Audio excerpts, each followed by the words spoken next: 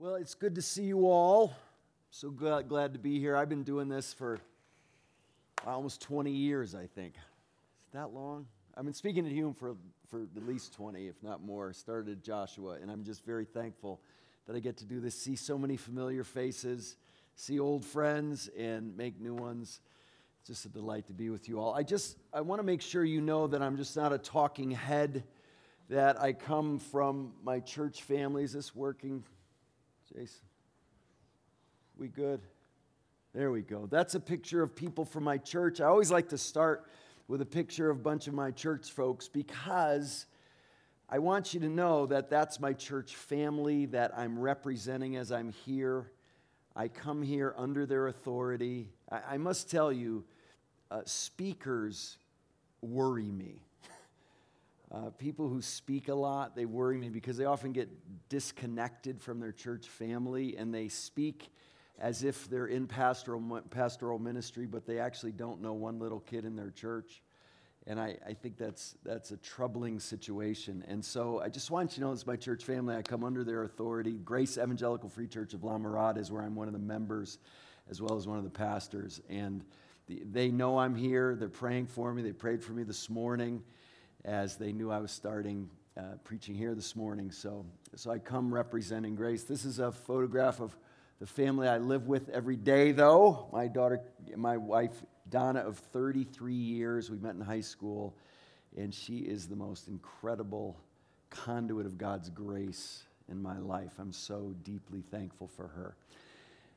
And then there's my daughter Caroline over here. She's working at Wagon Train as the trading post lady. When she was 8, she went to Wagon Train and she came home and said, "I want to be the trading post lady someday."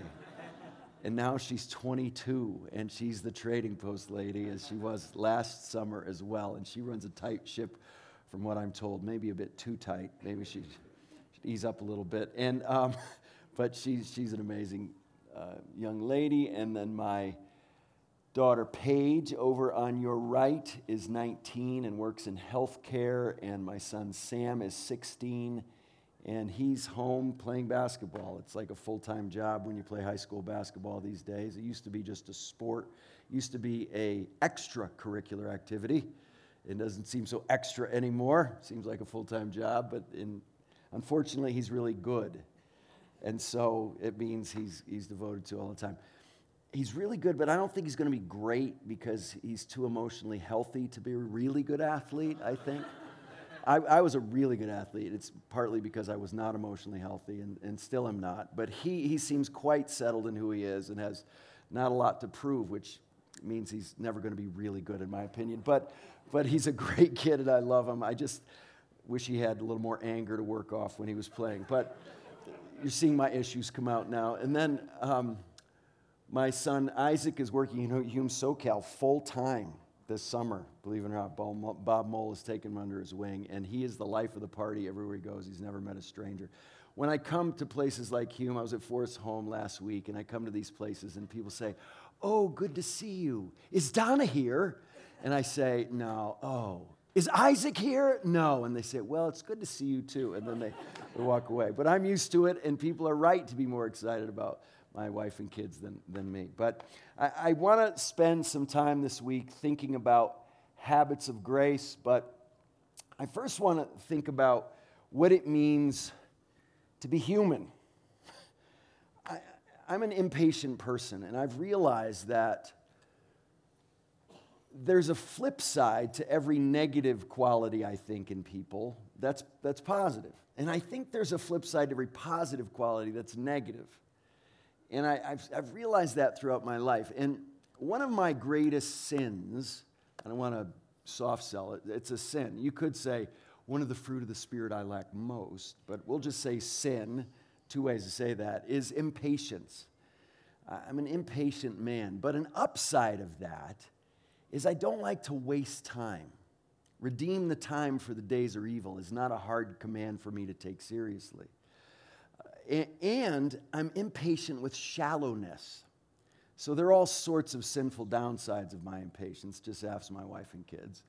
But the upsides is I don't want to spend time on anything if I don't think it's going to be worth it.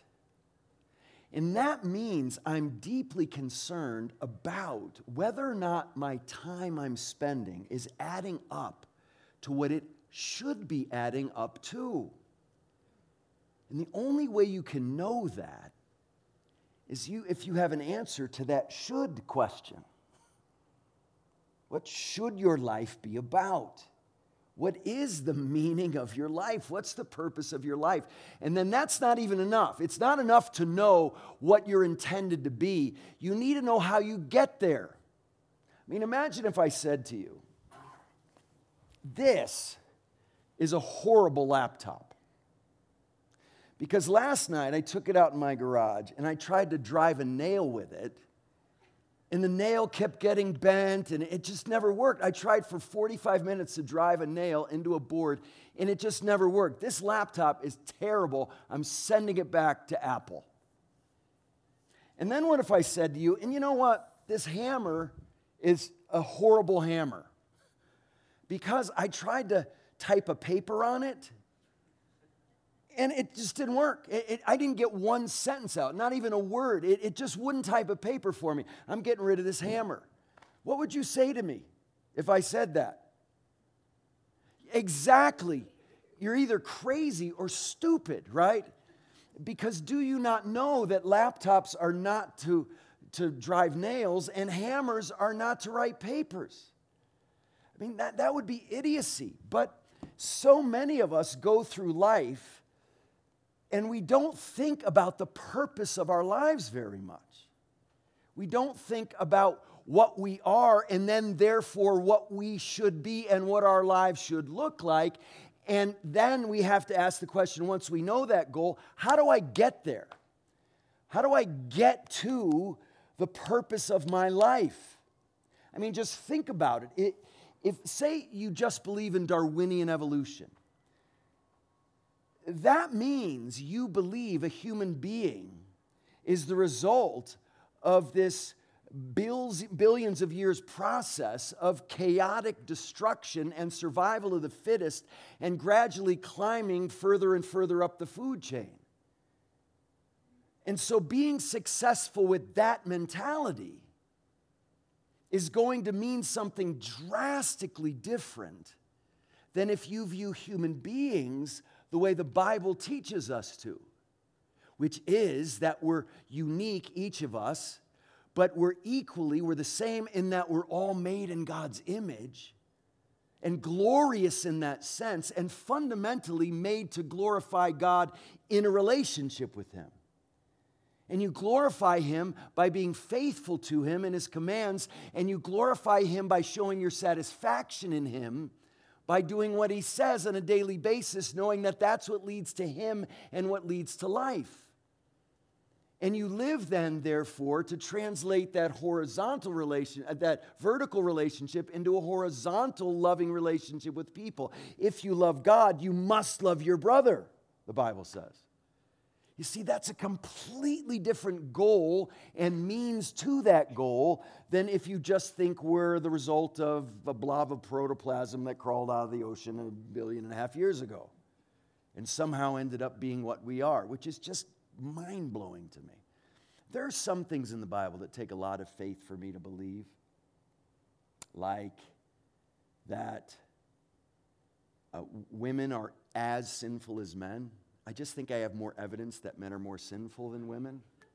I just do. Maybe it's because I'm a man and I've spent a lot of time on guys' dorm floors or something. But the Bible says men and women are equally fallen. So even though statistically I could give you a lot of evidence that men are worse than women, statistically the Bible says no, those statistics don't determine that. Eric, submit to the fact that men and women are equally fallen. There's some things in the Bible that are hard for me to believe, but I accept.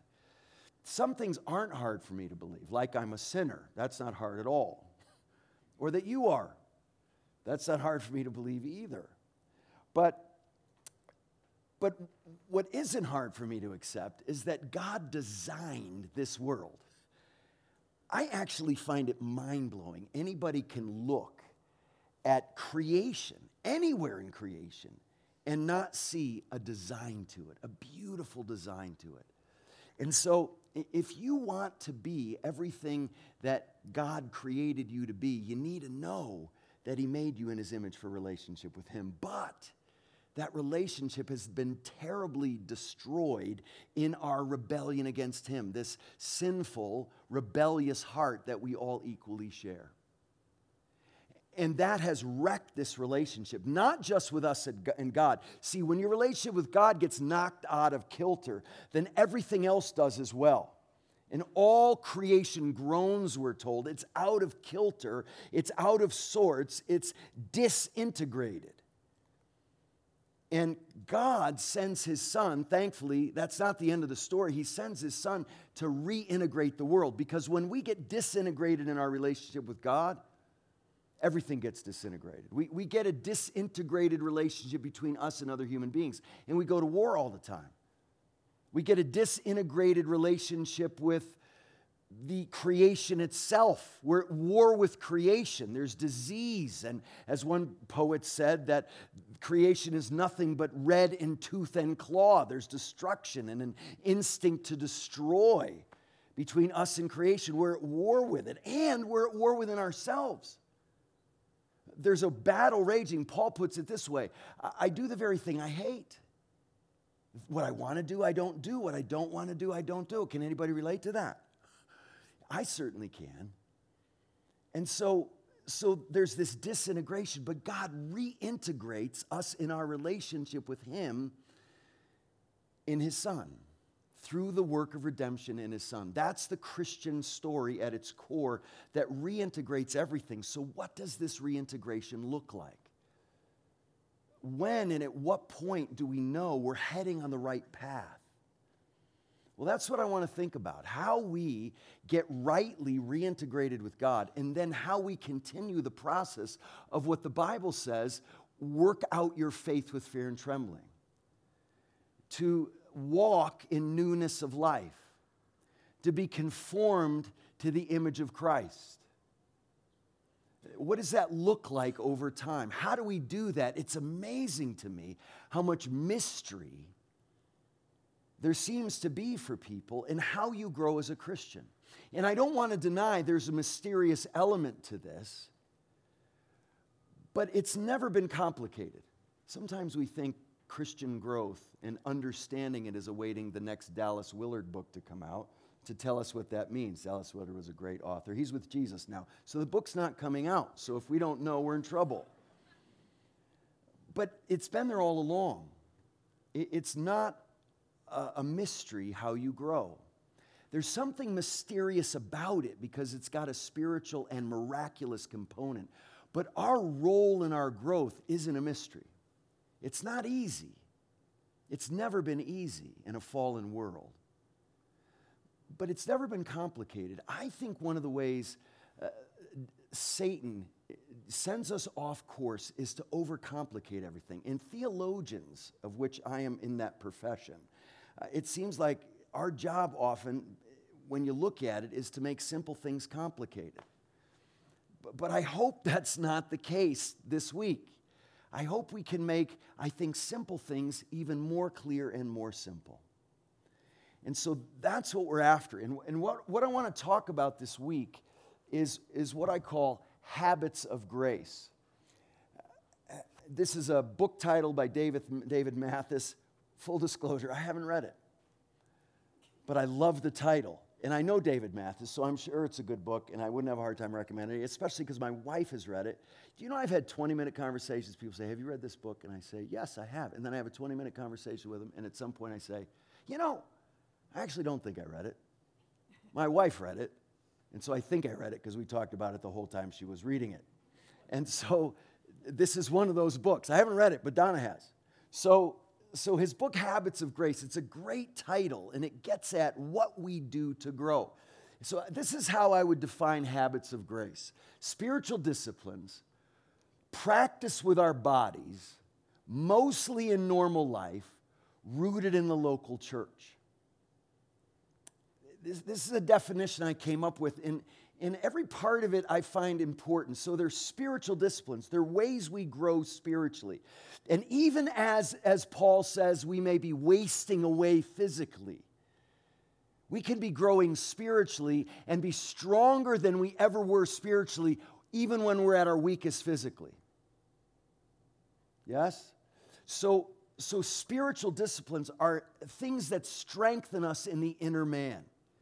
Things that strengthen us from the inside out. When you become a Christian, when you trust Jesus in saving faith, God implants the Spirit of God in a transforming, permanent, indwelling way in your heart. And there begins a process then where you're being transformed into the likeness of God Himself. You grow in godliness. Isn't that an awesome thing to say that godliness is something we are capable of? We are able to grow in godliness, more and more like God as we grow. Spiritual disciplines then help us to grow from the inside out. And they're practiced. They're something we do. That's an important word. In our time together this week, I want to redeem words that have fallen on really tough times. I'm writing a book, 20 Things Christians Should Probably Stop Saying. Some of you have heard me say that before. My dad said to me recently, Eric, if you don't get that book finished, you should stop saying you're writing that book. And he's right. I've been working on it. I got a family. But one of the chapters is I think we should stop saying Christianity's not a religion. It's a relationship. Now, every one of these sayings that I think we should stop saying has truth in them, and maybe at some point in the history of the church could have been helpful. But I watch these sayings get used, and then we go overboard and start to understand them simplistically. Because you know what? Christianity's a religion. It is. It's a religion that maintains and deepens a relationship. Yes? We swing on this pendulum. I have a friend who has a literal pendulum on his desk. And every time he's thinking through an issue, he hits the pendulum to try to figure out where he may be in these extremes we swing to all the time.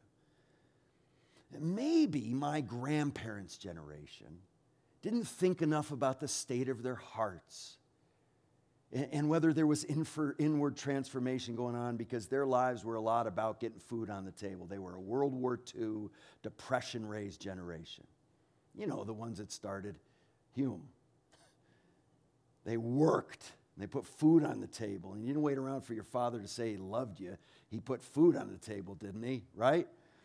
And now that's considered an abusive father. But back then, it was just a faithful dad. But when you think that way, there can be a reaction against it. And now I think we've swung on this pendulum and we've over-spiritualized spirituality. And we've talked about our spiritual condition before God so much as something that God does for us rightly by grace, that we sort of easily leave off religious practice. That word practice is very important and intentional. Do you know what it says when Jesus goes home to Nazareth? It says he goes home, and it was the Sabbath, and as was his custom, he was in the synagogue. I could give you dozens and dozens of verses from Jesus' life that show you he had practices, habits, disciplines, things he did regularly. And I know some of you right now are sitting there saying, well, he's God. Of course he did. No, please don't pull the deity card every time Jesus is disciplined, or else he won't be an example to us or a substitute. So Jesus is disciplined because he's disciplined. I don't think he always wanted to go to the synagogue, especially when he knew he was going to be confronted there and contradicted and attacked. And one time after he spoke in the synagogue, people wanted to rip him limb from limb. You think he woke up and say, yippee, I go to the synagogue today. No, he disciplined himself to go there. He disciplines himself. He says, not my will, but thy will be done, in his human nature. And so we've got to recapture the positive sense of words like discipline and words like religion and words like practice. I think this is especially a problem among the younger generation. They'll use phrases like, we're human beings, not human doings. Ever hear that? Or it's not about what we do, it's who we are. And there's most certainly truth to those things. But do you think what we do may in some way reflect who we are? Do you think what we do may in some way have a transforming effect for good or bad in who we become? Is it that simplistic and either or? It's not what we do, it's who we are. Is it that simplistic and dichotomistic that it's about being a human being, not a human doing? I want us to restore a sense of the right, good, glorious truth that what we do can actually lead us toward life. What we do with our bodies, what we practice, what we regularly. You know what it says about Simeon in Luke chapter 2? It says he was righteous and devout and waiting for the consolation of Israel, and the Holy Spirit was upon him. Righteous and devout. You know, I've had several mentors from that World War II greatest generation. I'm so deeply thankful for that. And they had no problem saying to me, Eric, did you read your Bible today? They had no problem saying, Eric, have you had a good time of prayer today? Eric, are you memorizing Scripture? Good, let me hear some. They had no problem doing that. I traveled with a man named Robert Coleman from that generation, and I got to be one of Coleman's boys. We used to hang out with him a lot, and he would have no problem when we would be on a trip somewhere. I remember one time, one of the first trips I went on with Robert Coleman was to Moscow to do a school for Russian pastors. One of these pastors, he traveled through 10 time zones to get to Moscow from Vladivostok. That's how much he wanted this training. But we were sitting in the lobby the first night, and Coleman takes out his Bible, and he throws it on my lap, and he says, Eric, bring us a word. Sitting in the lobby of a hotel. And what he meant was, give us some truth from what you have recently learned from God's Word. He's a Wesleyan evangelist, and Wesley said to his lay preachers, you always be prepared to do three things: pray, preach, and die. Those are good things to be ready to do. So anytime anybody asks you to do any three of those, be ready, right? And so Coleman thought we should all be that way. But, I asked my students a question like that. Did you read your Bible today? I can tell, even if they don't say it, they have this aversion to those kinds of questions. And sometimes they even say, you know what? The Christian life's not about a list of things to check boxes. It's not just about doing all these things. It's about relationship with God. It's about intimacy with God. It's not about, did I do this? Did I not do that? That's legalistic. Spiritual growth is way more than checking boxes. It's pretty reductionistic, isn't it, Thomas? And I'll say to him, imagine if Donna came to me, my wife, and said, you know what? It's been 3 months since you and I have just gone and spent some time together and had a date. Imagine if I said to her, oh, honey, our relationship is not about a list of things to do like going on dates. It's not about checking boxes. Did we have some good conversations this week sometime? Or have we prayed together? Come on, that's so simplistic and legalistic. I mean, how do you think that would go over with Donna? She wouldn't buy it at all, would she? She would know that that's missing the fact that any good relationship has to be maintained by faithful, regular practice. I think we miss this on a human level too. And with what I'm told, a third of the church not coming back to church now that COVID protocols have been lifted, it just shows me that people realize that being meaningfully involved in a local church gathering is sort of an optional spiritual discipline if you think it's working for you. Real designer approach to the Christian life. And so I would love for us to not be in these extremes of over-spiritualizing spirituality or reducing it to something simplistic that isn't about maintaining a relationship. Look, if I just think having a relationship with Donna is doing these 5 things, I'm missing on the other side of the spectrum, right? And so any good relationship with anyone or anything for that matter, you need to have a good relationship with your car, right? So you change the oil regularly, yes? and you have the tires changed and rotated, and you maintain the car.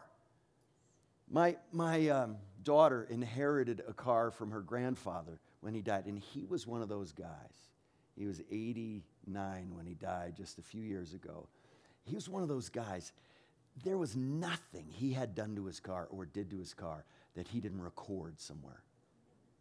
I mean, nothing. He kept the mileage. Every time he filled it up, he kept the mileage. And he was that kind of guy. And now my daughter's driving the car, and I just can't imagine what he would think of how careless she is with it.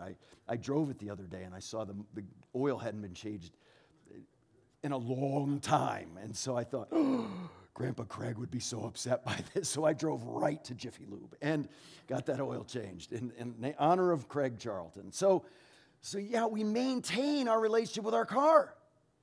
And so habits of grace are spiritual disciplines practiced with our bodies. Why do I say that? Again, because I think we over-spiritualize spirituality. I want us to realize that bodies are a gift, and we're embodied souls.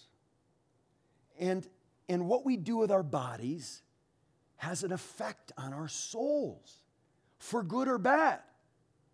Sexual immorality, for instance, clearly in the Bible, devastates your soul, as well as any kind of immorality. And giving yourself to what's good fortifies your soul.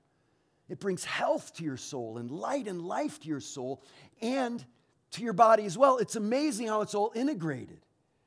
That a sorrowful heart has a physical effect. Stress can cause you to lose hair. Isn't that amazing? How interconnected our bodies and souls are, and our minds and our psyches. We're these incredibly, wonderfully holistic creatures. And so what we do with our bodies really matters, because bodies really matter. Great book, Nancy Pearcey. Love Thy Body. Highly recommend it. Love Thy Body. Nancy's convinced. It's fascinating that we're in a day where Christians are considered these puritanical, pleasure-hating people. That's how people want to caricature us. Oh, you're the ones who don't like to have any fun. Oh, yeah, come to Hume Lake and see us have fun here, yeah. Or come to my home and see us have a water fight during washing dishes after dinner. Yeah, we have lots of fun. You know, it's amazing to me anybody would think Christians don't have interesting and exciting lives. It's one of the most absurd stereotypes of Christians. Sit around with 10 Christians and ask them where they've been in the world. I guarantee it'll be more places than a bunch of non-Christians sitting around. Why? Because we have the Great Commission sending us all over the world. Yeah? Mark, where'd you just get back from? Ukraine. Oh, that's pretty interesting. Yeah. See what I mean? It's amazing. Anybody would think we have these joyless, unfun lives. We don't, but it's interesting that we Christians, you know what? We need to be the champions of embodiment and sensuality. Isn't it horrible that the word sensual or sensuality, we hear that word and we think a negative thing? Sensual just means of the senses. God gave us senses. He gave us delightful things to sense. We should, Christians, be the champions of sensuality. Let's not give it over to the world. Let's not make it just a negative thing. The senses are a gift from God, and the things our senses partake in is a gift from God. And so we need to be the champions of embodied existence in all that a body means and is capable of. God's work in us is not complete until the resurrection of the body. You don't just die and go to heaven. This is another thing that I don't hear enough of these days, is the resurrection. And I think most Christians think that when you die, you get your resurrected body. You know that's not the case, right? You die. To be absent from the body is to be present with the Lord. But everybody who's died, except for Jesus, is waiting for his or her resurrected body. That's why when a Christian says, oh, my grandmother was in a wheelchair for the last 10 years of her life, and she died yesterday, and I know today she's dancing on her new legs. I never say it. But I do think, not quite yet. It's coming. And she's not impatient. But not quite yet, because until the trumpet sounds and the dead in Christ rise, we will rise together to meet all the believers. King David will be like, Here we go. And it'll be amazing. We'll be all together getting a resurrected body, joining Jesus as the prototype of our resurrected eternal state. So embodiment matters. And so what's my point? We do this with our bodies, which means getting on your knees. Is it necessary for meaningful prayer? Of course, God hears you no matter what your posture is. But does getting on your knees to pray or to worship have an effect on your heart, on your soul, on your emotions? It certainly does for me. Man, I can't tell. Sometimes I'm feeling quite arrogant. And then I get on my face. And it's really hard to feel arrogant with your face on the floor. Really hard. Especially before God. So C.S. Lewis in the Screwtape Letters, this senior demon tells a younger demon how to keep a young man far from God. And he says the first thing you need to do is keep him from praying. Don't let him pray. And he says the best thing to do to keep him from praying is to get embarrassed about his childhood prayers. Now I lay me down to sleep. Pray the Lord my soul to keep. And be embarrassed by how rote that was. And how lacking in meaning and spirituality that was. And then get him go to the extreme in the other direction. And do what Coleridge said, one of their poets, that he did not pray with moving lip or bended knee, but merely composed his spirit to love. Inclined his heart toward prayer. He didn't have to talk or bend his knee or do anything. And the demon says that's exactly the sort of prayer we want. Because he says they're animals. And these animals always forget what you must never forget, that whatever their bodies do affects their souls. What you do with your body really matters.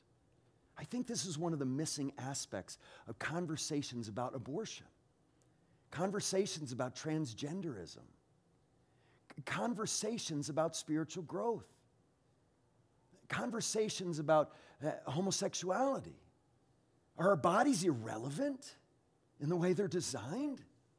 Or is there something sacred in the design and then sacred in the way we express our design as embodied souls that's honoring to God and good for us and a blessing to others?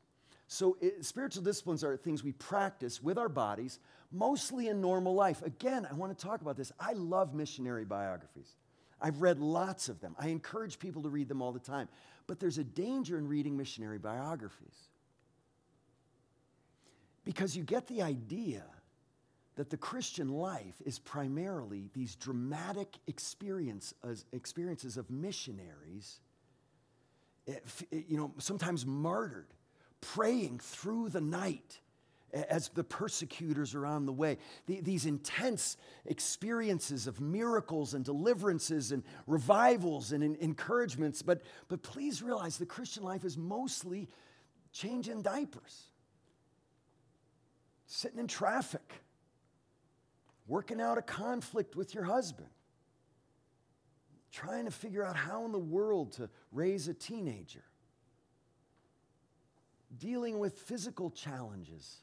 Again, fighting a sin you fought your whole life. Stuff no one's going to write a biography about. And I come to places like Hume. And I actually don't hear this much here, but man, I hear it other places I go, especially in youth ministry. Here's what people always say, and often say. Just be faithful working with those kids. Because you don't know if the next Billy Graham is sitting out there. Okay, but it's actually highly unlikely. Is that okay?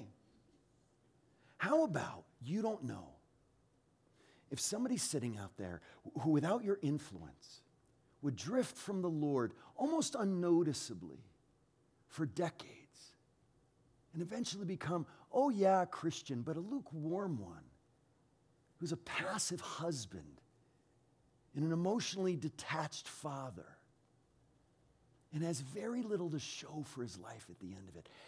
That young man may be sitting in your youth group, and you may be able to have a huge impact. No one's ever going to write his biography.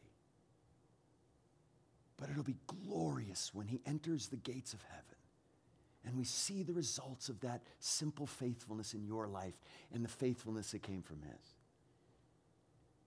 You know, they've done massive research on hero ball and any basketball fans in here? Wow, not many. Go Warriors. Yeah. Who do you like, Beverly? You follow a team? Girls basketball, high school. Oh, high school basketball. That's the best. You actually know the people. Yes.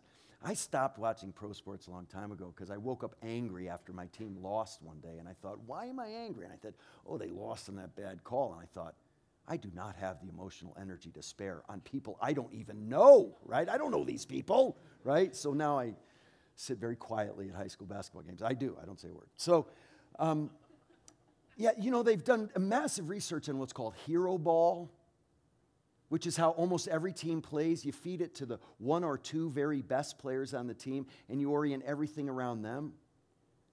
You don't win that way. You don't win that way. Michael Jordan was the best player in the NBA for 10 years.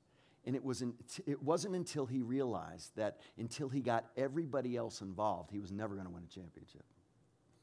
Hero ball doesn't work. It doesn't work in basketball, and it doesn't work in the church. If we think about Christians who are really getting it done as celebrities, the people you write biographies about, even the people in those missionary biographies, will tell you most of their life on the mission field was really mundane looking.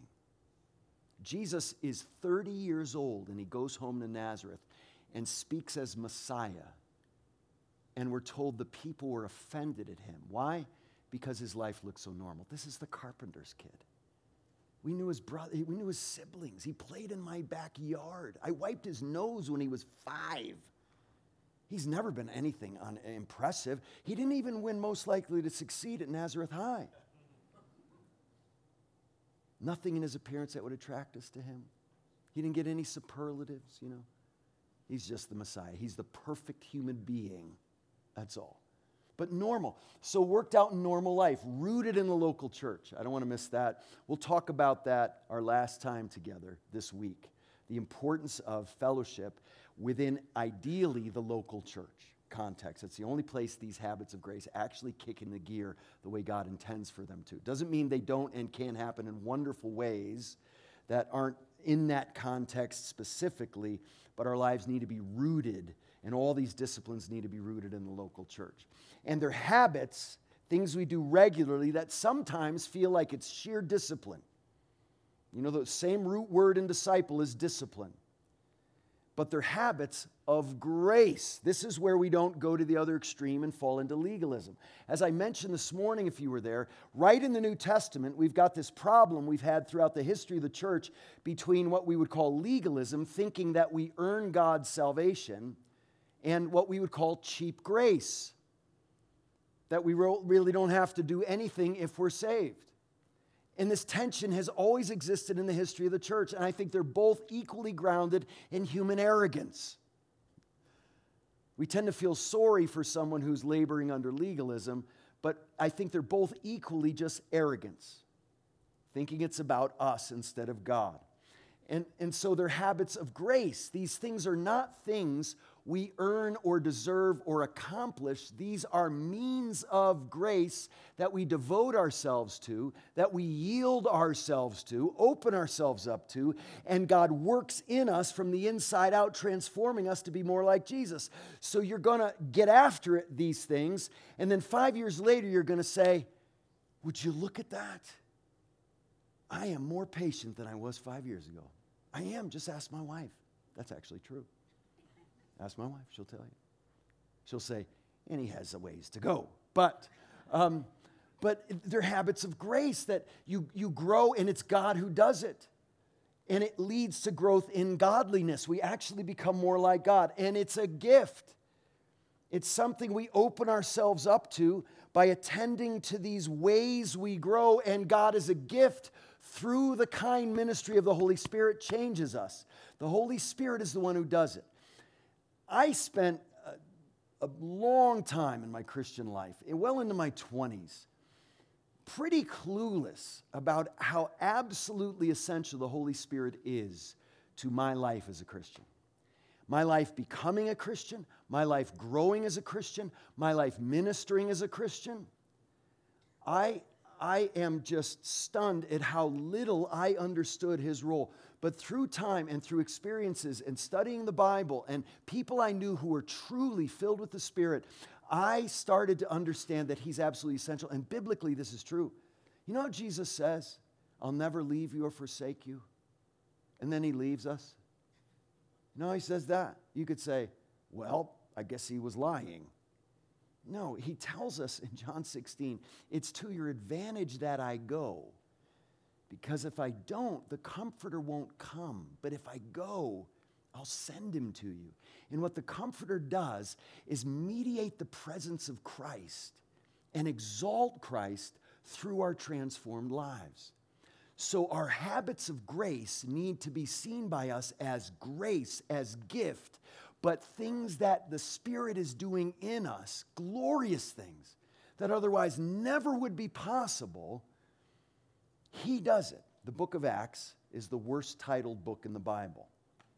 Do you know the titles weren't inspired? They were added much later. So we can critique them. Don't think I'm a heretic.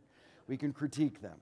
Actually, some of the titles are terrible, and I would change them if I could. It's too late. We can't change any of them. There's no doubt about it. But the Acts of the Apostles is a terrible name for that book. Because Peter and Paul are not the stars of Acts. Who's the star of Acts? Holy Spirit. It should be the Acts of the Holy Spirit. You could tag through the apostles, but he's the star. Nothing happened. I mean, imagine Jesus saying, go make disciples of all nations, baptizing them and teaching in the name of the Father, Son, and the Holy Spirit, and teaching them to obey everything I've commanded. And then he says, but don't budge in that until the Spirit comes in power. In other words, it'll be useless. It'll be wood, hay, and stubble. It'll be futility if you go out of the Spirit's empowering that came on the day of Pentecost, that we have now as New Covenant believers to move into this world as transformed people as the Spirit works in us and then through us. And so we need to seek to be Spirit-filled, Spirit-indwelt, Spirit-dependent, Spirit-seeking people. First thing I ask him to do for me is to be able to tell the difference. Because you know what? I can operate in the flesh. And sometimes I can't even tell the difference. But I've learned through the years as I've asked him to help me know the difference between operating in the Spirit and operating in the flesh. I will leave class at Biola. I'll leave here tonight.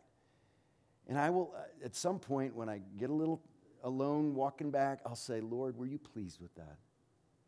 And do you know what the bottom line and whether he's pleased with it or not? It'll be whether I was full of the Spirit or full of myself.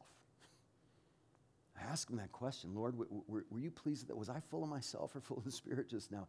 And look, it'll always be a little bit full of myself. A friend of mine said one time, I have to repent of the best thing I've ever done. In other words, there's always some bad motive. There's always some sin in everything I do. So I can't wait until it's totally pure to get up here and teach or do anything or try to raise my children in the nurture, admonition of the Lord. But we go into it saying, Lord, I want it to be you. I don't want it to be me. Even if people like it, even if you use it in spite of my fleshliness, I don't want you to use it in spite of me. I want you to use it because I'm dependent on the Spirit's work. And so these are things through the kind ministry of the Spirit. I love the Holy Spirit. I love him. I adore him. I worship him. He is an incredible gift to us that God promised would come, and he came, and he's the one who changes everything from the very beginning of our Christian lives until the last day we're on this earth. Okay, I want to pause there. I've said a lot. You're wonderful listeners after dinner, no less.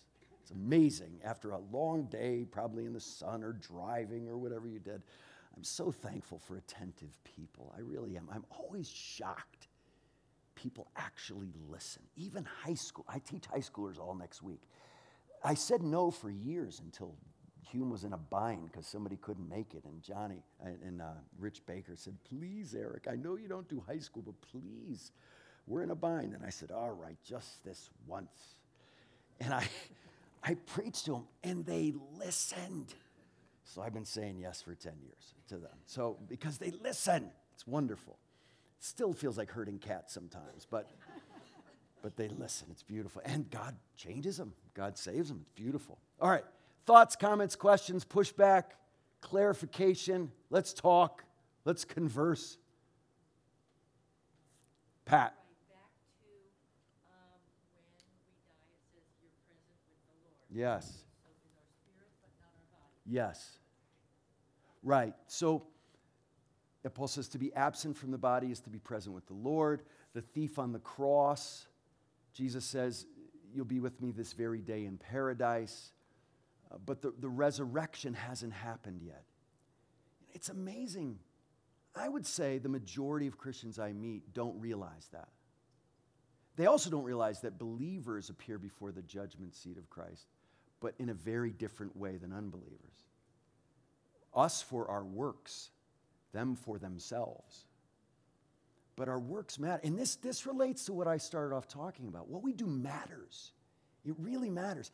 And actually the scene at the judgment seat is beautiful when we hear, well done, good and faithful servant.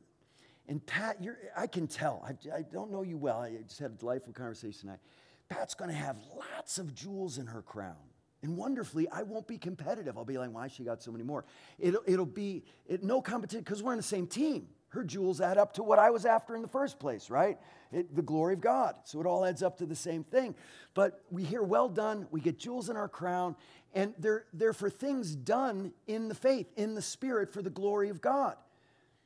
They're not wood, hand, stubble that burn up, right? They last. They have eternal impact. They were treasures stored up in heaven. And sometimes it can be hard to tell the difference. I heard this fictional story one time that's not exactly technically accurate, but it's quite interesting. I heard the story of this woman who taught third grade Sunday school for 50 years in her church. And she died, she went to heaven, and then her pastor died and went to heaven and went to visit her, and she had this massive mansion. Massive mansion. It's the biggest one he could see. And he said, wow, look at this. A fifth grade Sunday school has this huge mansion. And she said, yeah, I know. I can't believe it. I had no idea he thought this way about my ministry. And then the butler comes through the door, waiting on this woman, and it's a mega church pastor. And the pastor says, what's he doing here? He said, yeah, I don't know why. The Lord made him my butler. You know, it's just amazing how, that's obviously a silly story, but there's some truth in it, in that we tend to think really impressive things is what God cares about. I think so much of our heavenly realization is going to be, really? That guy had that impact? And that famous guy just had a little bit? Really? God's economy is so different than ours. So different. And I wonder if there's anywhere more than the American church where we've gotten this twisted. You know, these past, do you know the average size of of churches in America? What's that? Yeah, almost, not even 150. You know, and these pastors of 150 church, which is the average, go to these conferences, and all they hear is from these celebrity pastors, and they walk out feeling like losers. And so we just have a twistedness to what's really important, especially in the American church.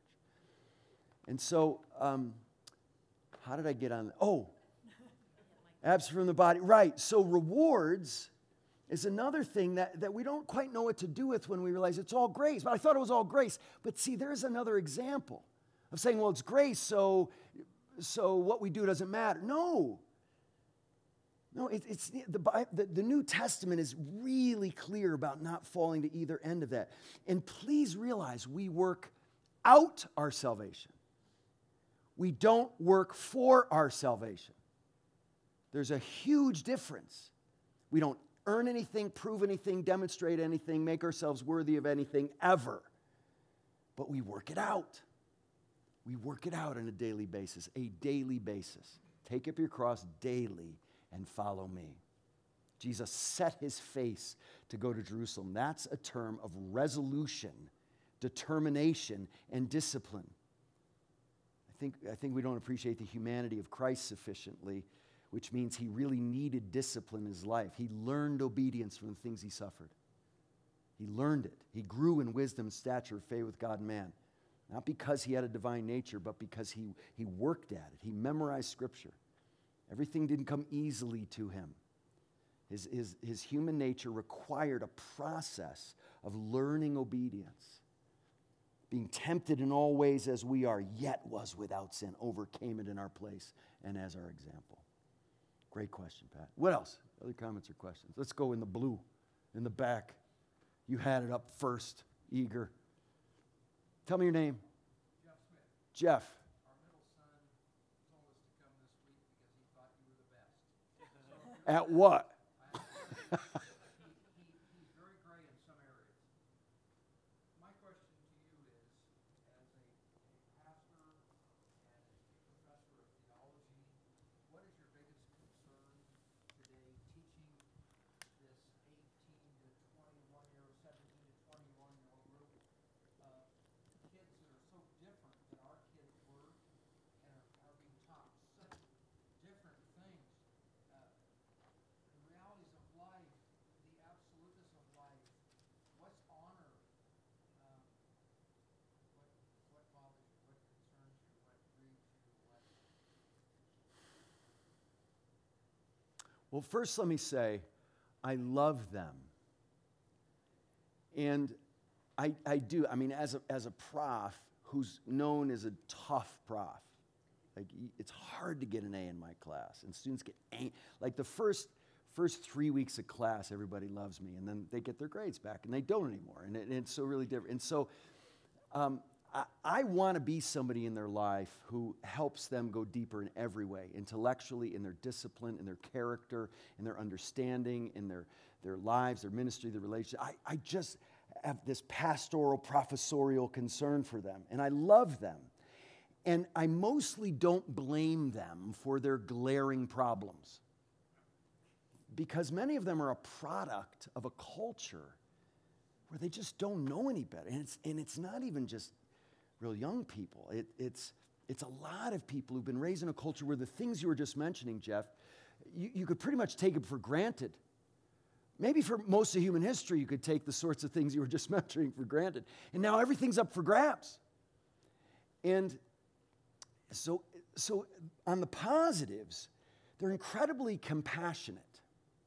There's a kindness to young people today that I absolutely love and am rebuked by at times. There's a concern for people. Did you know, not even among Christians, but among even secular young people, the pro-abortion beliefs are declining? Did you know that? Societally, you wouldn't know that. But there's a compassion that even looks at an ultrasound that a 17-year-old looks at and says, I could never kill that.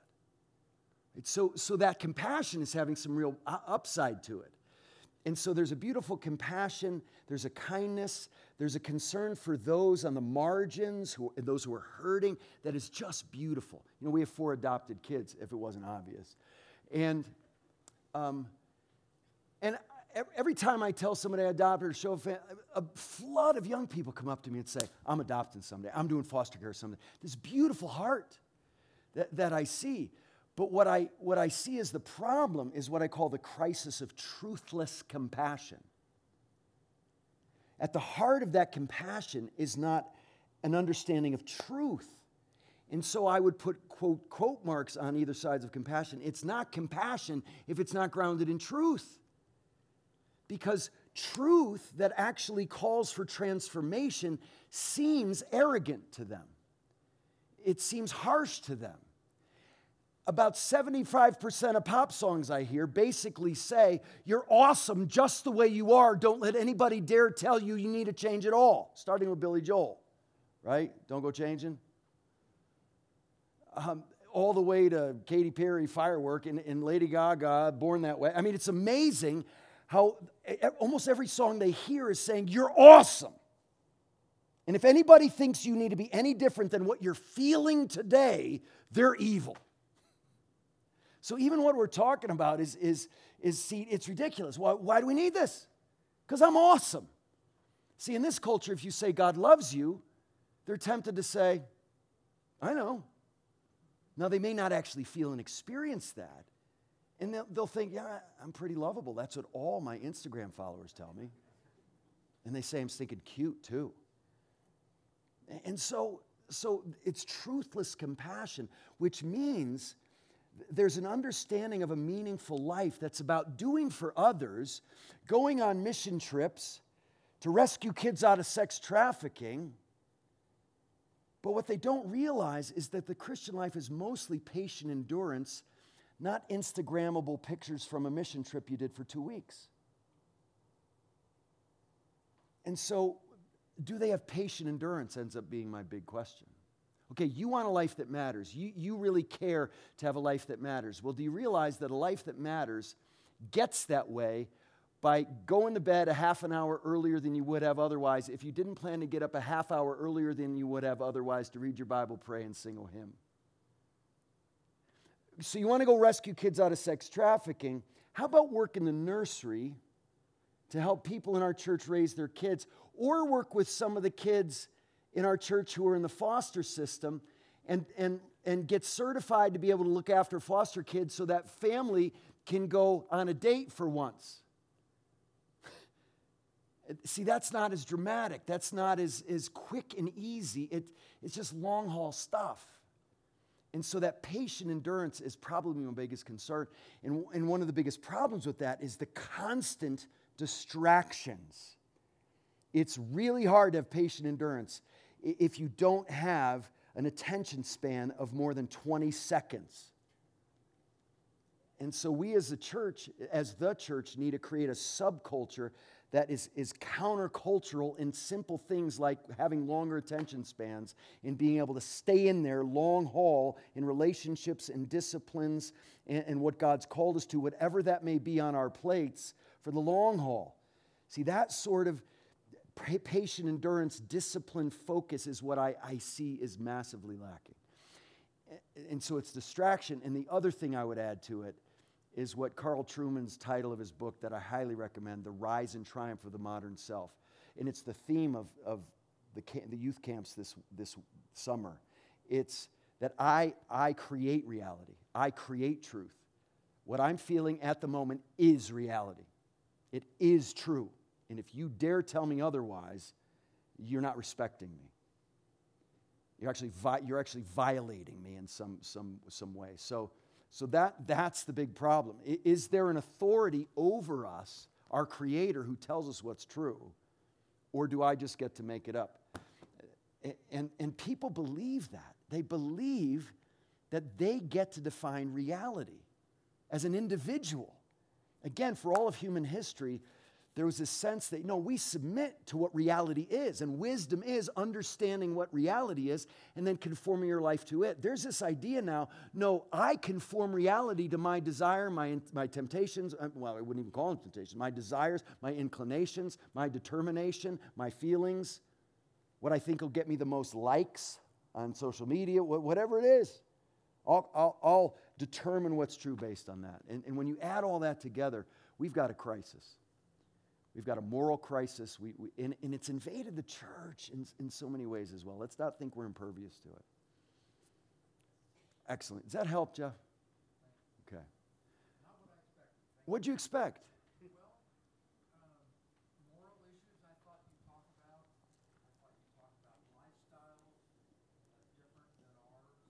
I felt like that to us, not all of us here, but many of us are in our 70s. Yep. We've seen most of what we're going to see.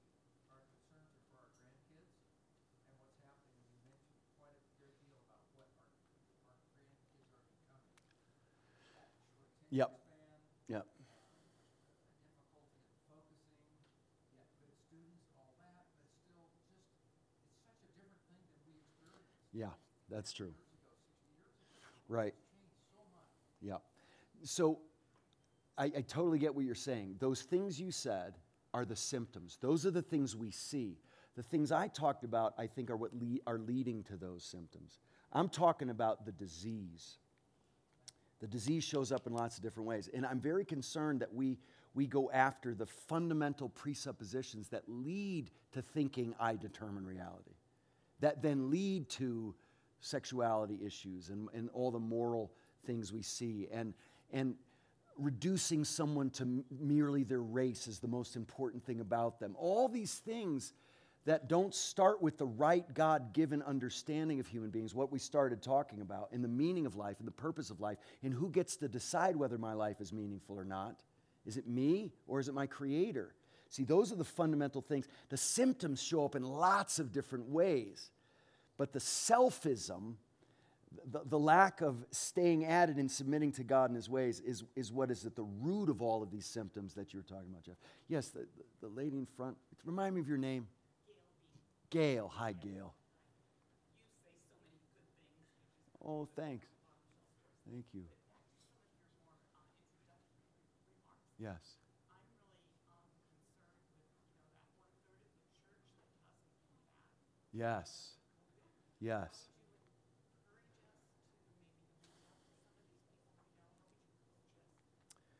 Yeah, I see what I was just talking about at the root of that too. So if you read the New Testament, it is a non-negotiable that a believer is meaningfully involved in a local church. But for so many Christians, the local church is an event I attend and then critique and maybe write a Yelp review on when I'm done.